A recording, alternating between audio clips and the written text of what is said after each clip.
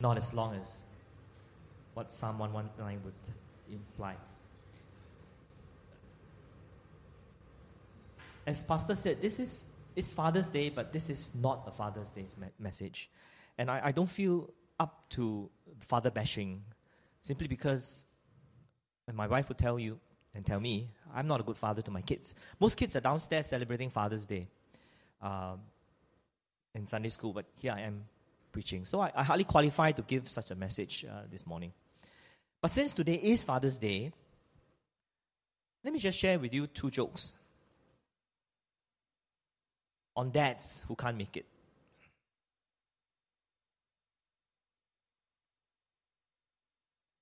This one is submitted by someone to a website. My father was completely lost in the kitchen and never ate unless someone prepared a meal for him. And when mom was ill, he volunteered to go to the supermarket for her. She sent him off with a carefully numbered list of 7 items. And Dad returned shortly, very proud of himself, and proceeded to unpack the grocery bags.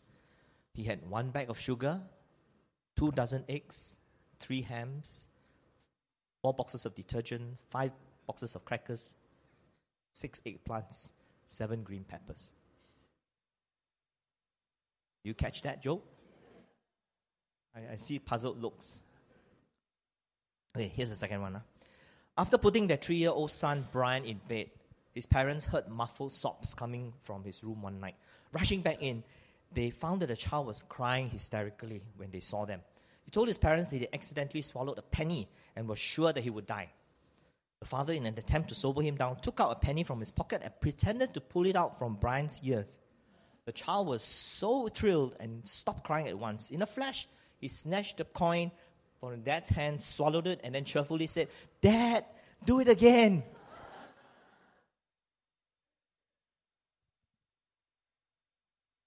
If these 2 incidents happened to me, my 10-year-old son would say to me, "Fail." Let's talk about Psalm 119. There are a few things that you should know about this psalm. Pastor already mentioned one of them. It is the longest chapter in the whole Bible, 176 verses. It is a psalm that tests our patience when we read it. But it's not just the length that one finds challenging. When you read it, it can get quite boring. By the time you get to verse 45, you will kind of want to give up. Why? Because there seems to be no sequence, no plot, no direction. It just jumps from one thing to another, so it seems. And the main reason why the psalm appears to be aimless, and this is the second point I want to make about this psalm, is that it is an acrostic poem. All right? It is an acrostic poem. Now, what's an acrostic poem, you may ask? An acrostic is a literary device where each successive letter of the alphabet, A, B, C, D, E, F, G, and so on, is used to begin a new line. So here's an example of an acrostic using the word father. I'm not sure whether you can see it at the bottom. Funny like a comedian, always ready to help, takes me to the movies, happy to play with me, everyone can count on him, really loved by his family. So F-A-T-H-E-R. So that's an acrostic. So as you can see, an acrostic is a bit contrived. It's a bit artificial because you got to squeeze all those words and phrases into that kind of a pattern. So if you apply that idea to Psalm 119, and you realize what a challenge it is. There are 22 letters in the Hebrew alphabet, and all 176 verses of this psalm are divided into 22 sections of 8 verses each. And you can imagine how challenging and how tough it is to write an acrostic poem with that kind of a structure. But you also realize that there is, in fact, a theme that ties all 176 verses together, however random these verses may seem when you first read it. That theme, and this is the third point I want to make, is the Torah, the Word of God. And there are at least 7 words in Psalm 119 that describes the Torah. You can see them here on the slides. Word, law, laws, statutes, decrees, commands, or commandments. But whichever word is used, the intention of the psalmist is very clear. The word of God should be the center of everything we do, everything we say, everything we think, in our families, in our neighborhoods, in our communities, in our jobs, in our schools, our entire lives. There's nothing half-hearted about this pilgrim when you read Psalm 119. His whole being is devoted to the word of God. He speaks of his eyes in verse 6. He speaks of his lips in verse 13. His mouth in verse 43. His hands in verse 48. His feet in verse 59. His voice in verse 149. And his tongue in verse 172. Being completely involved with the word of God. And as you read the psalm, you can also feel his moods. He rejoices, he weeps. Sometimes it's on a high, sometimes it's on a low. He may be surrounded by friends. There are times when he's surrounded by enemies. At times he's determined about his stand for the truth and for what is right. Other times he freely admits that it's only by grace that he's rescued from failure. And life is like that. Such experiences can happen to any of us. And the one stable factor in our unpredictable life is the unchanging Word of God, the Torah. Your word, Lord, verse 89, is eternal. It stands firm in the heavens. Fourth point, Psalm 119 is a psalm for pilgrims. People on a journey. If you read it carefully, you will realize that there are many allusions to movement. And the language of the psalm is the language of a pilgrimage that the psalmist is on. Verse 10 declares, I seek you with all my heart. Do not let me stray from your commands. Verse 19, I'm only a foreigner in the land, from the New Living Translation. Verse 32, I run in the path of your commands. Verse 101, I have kept my feet from every evil path. So keep these two things in mind, the Word of God and pilgrimage, as you read Psalm 119, and I think it will begin to make better sense to you. So let's join our pilgrim friend on his journey. And as we do so, we will consider 4 different aspects by which the Word of God has shaped this pilgrim. A pilgrim whose heart is captured, a pilgrim whose mind is enlightened, a pilgrim whose will is fixed, and a pilgrim whose feet are sure. Where does our pilgrimage start? For most of us, it starts when we recognize our sin and we turn to Christ for forgiveness and salvation. But as we do so, we discover something of the greatness of the love of Christ, and we find our own hearts moved in our desire to do the will of God. We become pilgrims because our hearts are captured by this great and wonderful God we have come to know and love. You probably heard of Stephen Hawking, a famous and brilliant Cambridge physicist who wrote a bestseller, A Brief History of Time. There's a movie about him that I happened to watch recently on one of my long flights which I took. It's called A Theory of Everything. I'm not sure any of you have watched it. Stephen Hawking, played by a British actor, Eddie Redmayne, is a Cambridge PhD student who falls in love with a fellow student by the name of Jane Wilde, played by a British actress, Felicity Jones. They got married. Over time, as Hawking uncovers the mysteries of the universe, he also discovers that he develops motor neuron disease, which causes him to lose control over his muscles bit by bit until he ends up as a contorted, twisted man in a wheelchair. And he needs help for all his daily activities, eating, washing, being carried to his bed. And in the end, he even lost his ability to speak and needed a special computerized synthesizer that could convert typewritten text into electronic speech. Jane Wilde, by now his wife, stands by him all the way. He does practically everything, including bringing up 4 very active children, while Stephen Hawking just concentrates on his research and on his books and on his teaching. You know, modern professional women probably won't accept the kind of a lifestyle. Physically demanding, because Jane Weil had to carry Stephen Hawking. Emotionally draining, because she had no one to confide with and she had to deal with kids. And psychologically crippling. It's a very touching love story. For Jane Weil, it started with hot flushes and romantic highs when the two of them first met in Cambridge. But she had to endure great hardship through sheer commitment to her physically useless husband with a lot of brains, but pretty much nothing else. And there are twists to the plot towards the end of the story. But let me leave that aside. The pilgrim's love story with his Lord is a bit like that. Man falls in love with a woman, no mountain too tall for the lovers to climb, no valley too deep for them to cross. And when we receive Christ, we find ourselves like Jane Weil, on fire, deeply in love with God, whom we discover more and more each day just how much He loved us. But over time, that relationship is tested by difficulties. And what will bind us to God is His love for us, but also our commitment to Him. So, brothers and sisters, God is our lover. God is our lover. One analogy of our relationship with God in the Old Testament is that God is the jealous husband of Israel who will not share Israel with any false god or idol.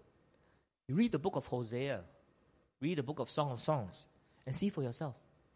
And Isaiah 54:5 tells us, "For your Maker is your husband. The Lord Almighty is His name." And likewise, in the New Testament, the book of Revelation pictures the church as the bride of Christ. And one day, there will be a great wedding supper. And so out of that love relationship, the pilgrim sets out on his spiritual journey. Secondly, the pilgrim is one whose mind is enlightened. To be a pilgrim, a man must be a disciple. And to be a disciple, he must be teachable. And the psalmist is aware of his own limitations, and he always cries out to the Lord for help. 8 times in this psalm, in verse 12, 26, 33, 64, 68, 124, 135, and 171, he prays, "Teach me your decrees. Teach me your decrees." It's not enough to have an emotional relationship with God as our lover. The pilgrim must have an enlightened mind, and he must be constantly learning. But this learning is not merely accumulating knowledge. The end goal of learning and discipleship is to be more and more like Christ. He learns by doing, as an apprentice, as a disciple, and by suffering. And the Word of God is his teacher through all of that.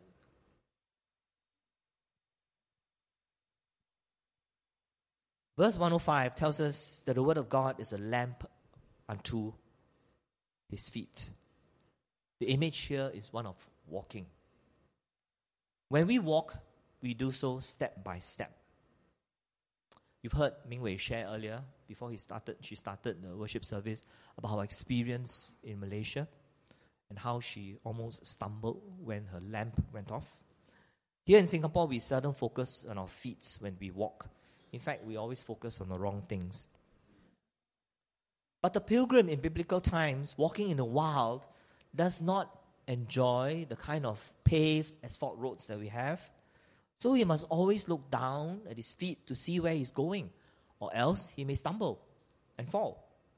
And when we walk by the Spirit, there is a lamp from God's word for each step. If we obey it, there will be light for the next step. And sometimes we worry too much about the step after next, and the next, and the next. Now, it doesn't mean that we shouldn't plan for the future, but it does mean that we should, as Jesus reminded his disciples in Matthew chapter 6, verse 34, not to be anxious for tomorrow. Instead, we should remember who holds all our tomorrows in his hand. And this is an important lesson for the pilgrim to learn. In fact, the pilgrim knows that he has no ability in himself, even when he walks with the word of God, the lamp in his hand. And so he prays in verse 133, "Direct my footsteps according to your word, and let no sin rule over me." We would never be able to keep his word, however hard we try, apart from grace that God gives us for the journey.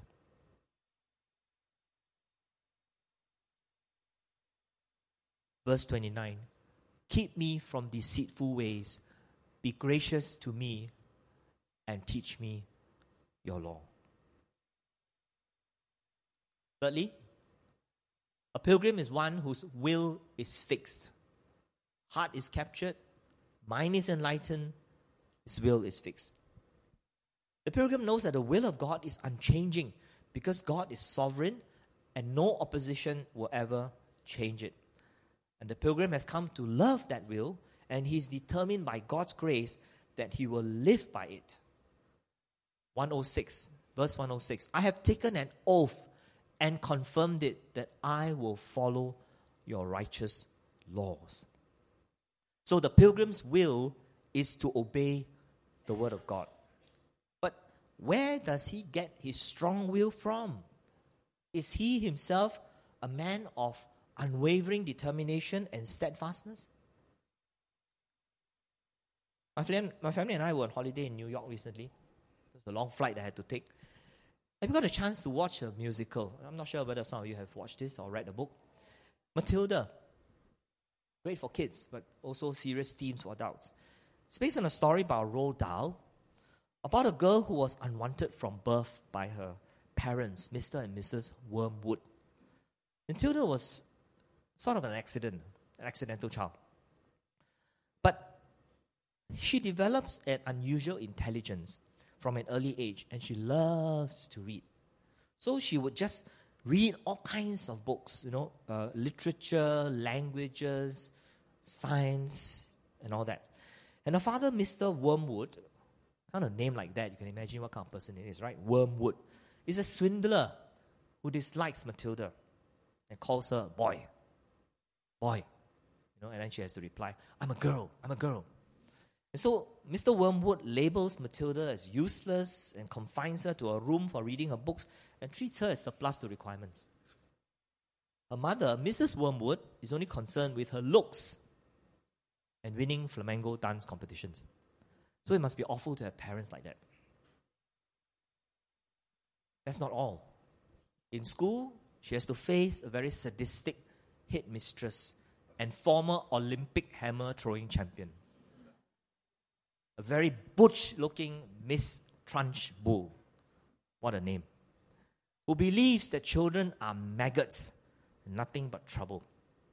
So she devises all kinds of creative punishment to break the will of the pupils.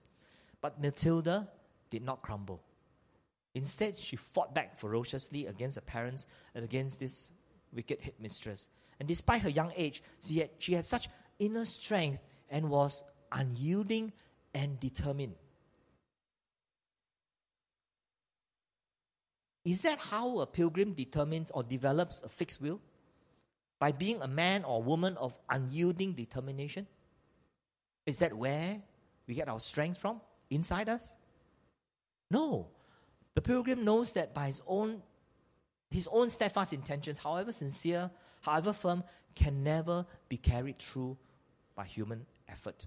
He knows that he can never be so determined and firm unless he is convinced, totally convinced, that for him, everything, absolutely everything, will be made to contribute to the success of his pilgrim journey. So it is his faith in the sovereignty of God that makes him a man of fixed will. And so the resolve or the will to obey God's will is rooted in his faith in God. We all know the well-loved verse in Romans chapter 8, verse 28, where Paul says, "And we know that in all things God works for the good of those who love him, who have been called according to his purpose." And so the Apostle Paul prefaced his statement with the claim, "We know." Our pilgrim in Psalm 119 makes an equally confident statement in verse 75. "I know, Lord, that your laws are righteous and that in faithfulness you have afflicted me." And so the pilgrim knows by faith that God is working out his purpose, which includes afflictions and hardship. And that faith gives him the confidence to be of firm will. Finally, a pilgrim is one whose feet are steady. A pilgrim needs to be persistent because the journey is long, the going is tough. And two words constantly recur in this psalm. They are translated as keep and observe. And these two words tell us of the pilgrim's awareness of the need to press on. And the final test for every Christian is not, as Isaiah 40:31 says, to soar on wings like eagles, although we love that verse so much. Not even to run and not grow weary, but it's simply to walk and not be faint. Or to paraphrase it differently, to use the title of one of Eugene Peterson's book, the Christian life is one long obedience in the same direction. Long obedience in the same direction. And at times, the pilgrim confesses that he can hardly keep going and is on the verge of collapse. Verse 25, "I am laid low in the dust. Preserve my life according to your word." Verse 28, "My soul is weary with sorrow. Strengthen me according to your word." And not only that, the pilgrim has to face many enemies. Verse 23, "Rulers sit together and slander me."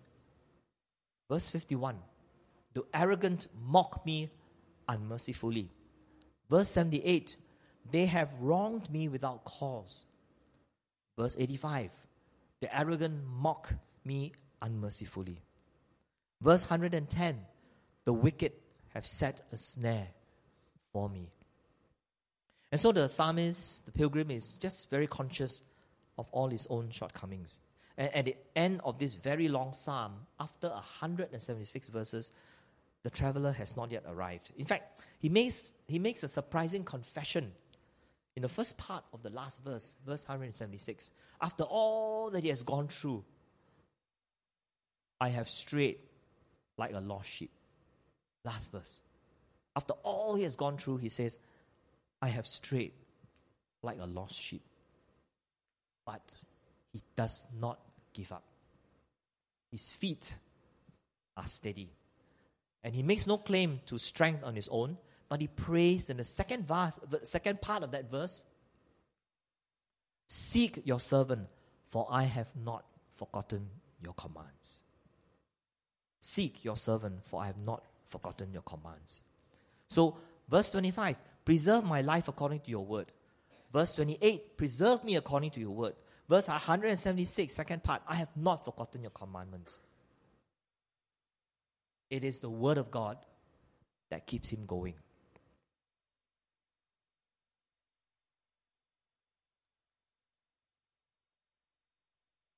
Verse 92, "If your law had not been my delight, I would have perished in my affliction." Sounds very dreary. But the way of the pilgrim is not all fighting and battle and weariness. The pilgrim walks happily along. Why?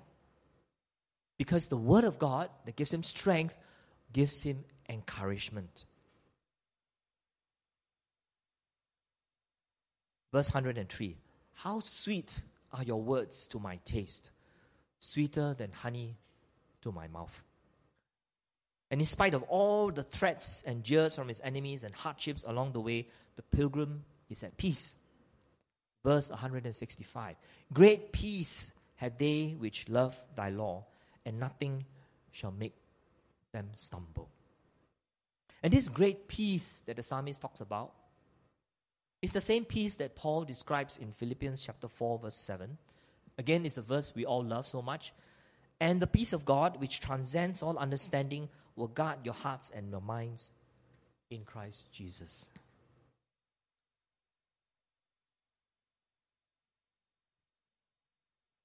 A captured heart, a fixed will, enlightened mind, steady feet. So these are the four facets of the pilgrim that we learn from Psalm 119. Coming to an end already, so Psalm long, but message not so long. You know, in some of the big cities in China, big cities, Beijing, Shanghai, Guangzhou and all that, millions of peasants and farmers carrying big bags like what you see here, full of their belongings, move from the countryside. They flood into these cities every day. They are the 流动人口, the transient population who don't belong there in those cities but have to be there for livelihood reasons. They are there to look for jobs. There's nothing else they can do on the farm because it's off-season or maybe the crop has failed. So what do? To feed their families? They have to go to the cities and try to look for part-time jobs. And like the psalmist and like these peasants, we are all transient population, pilgrims, sojourners here on earth. We don't belong here, but we must pass through this earthly life. And we were privileged, and we are still privileged to have known the Lord, and our destination is somewhere else. And talking about the Old Testament heroes of faith, the writer of Hebrews says in Hebrews chapter 11, verses 13 to 16, all these people were still living by faith when they died. They did not receive the things promised. They only saw them and welcomed them from a distance, admitting that they were foreigners and strangers on earth. Verse 14, people who say such things show that they are looking for a country of their own. If they had been thinking of the country they had left, they would have an opportunity to return. Instead, they were longing for a better country, a heavenly one. Therefore, God is not ashamed to be called their God, for He has prepared a city for them. If we accept what the Bible says here in these verses, that we are foreigners and strangers and pilgrims on earth, then we should live like foreigners and strangers and pilgrims. Don't accumulate too much baggage. Travel light. Don't get bogged down by the cares, by the anxieties and the things of this world. Possessions, reputation, wealth, even relationships, however good and noble they are. Is it giving up too much to be a pilgrim? Yes, there are plenty of sacrifices to be made, and the devil will make life tough for us. But the journey is one of joy and spiritual blessing as we walk in obedience to God. Moreover, this is an important point, we do not travel alone, because all of us here are fellow pilgrims. And so, let us encourage one another on this journey together. Let us be steadfast in our walk with God and be faithful to His word. Can I invite the musicians to the front as we prepare to sing the closing song, Divine Exchange?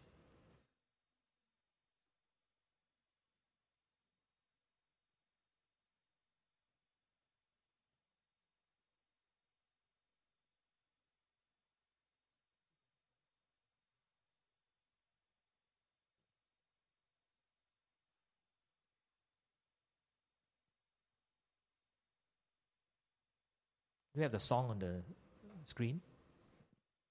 Divine Exchange.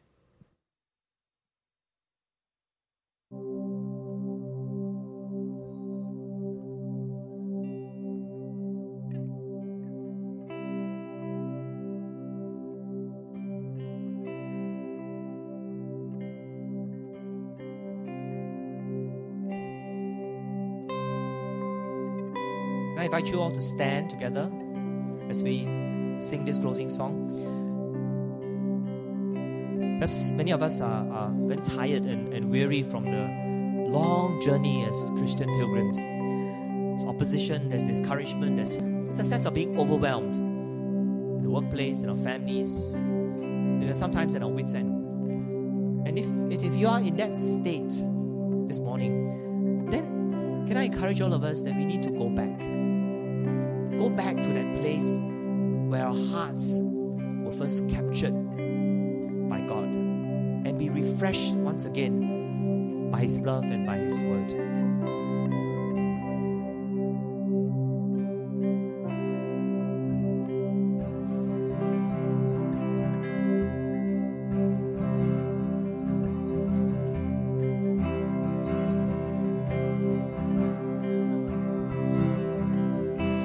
Captured by the awesomeness of you alone, melted by the grace and mercy you have shown, I stand in wonder. I reach to you, the one who makes the blind eyes see, who breaks the chains of sickness with authority, restoring what was broken, so it may fly again. I live to worship you. I'll breathe to worship you. All of my days, your face I will see.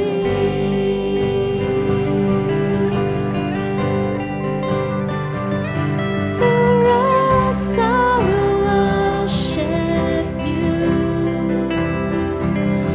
You lead me to that place, to the place of divine exchange.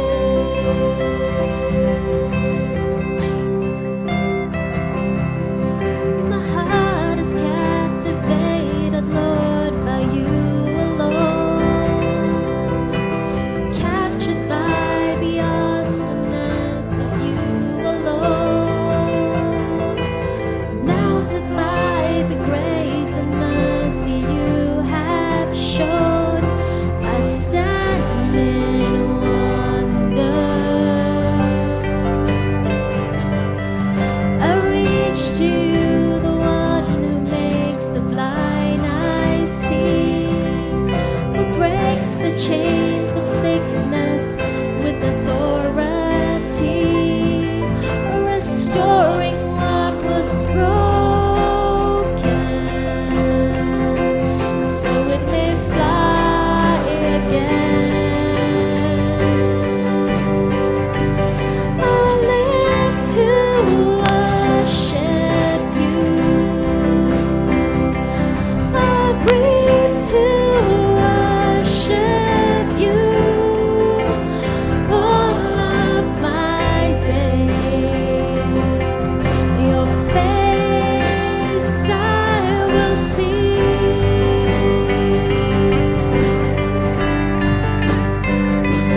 For us I worship you. You lead me to that place, to that place of divine exchange.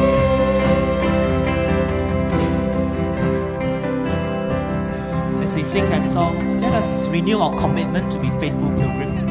Our hearts captivated by His love, our minds enlightened by His word, our wills firmly resolved to obey Him, and our feet steady and unwavering.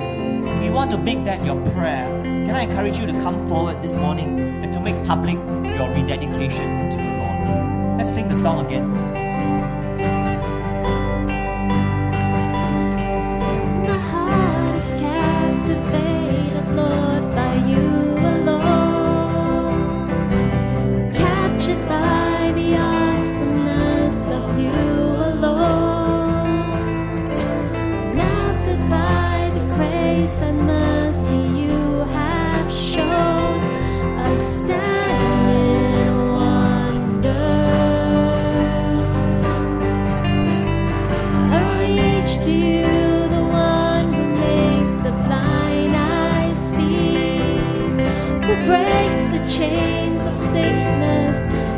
authority, restoring what was broken, so it may fly again. I learned to worship you. I bring to worship you all of my days. Your face I will see.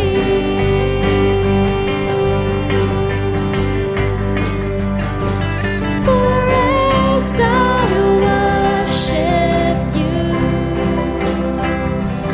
you lead me to that place, to that place of divine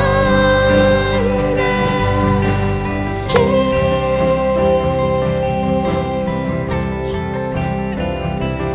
For as I worship you, you lead me to that place, to that place of divine exchange. The altar is still open. Feel free to come forward. But let us close in prayer.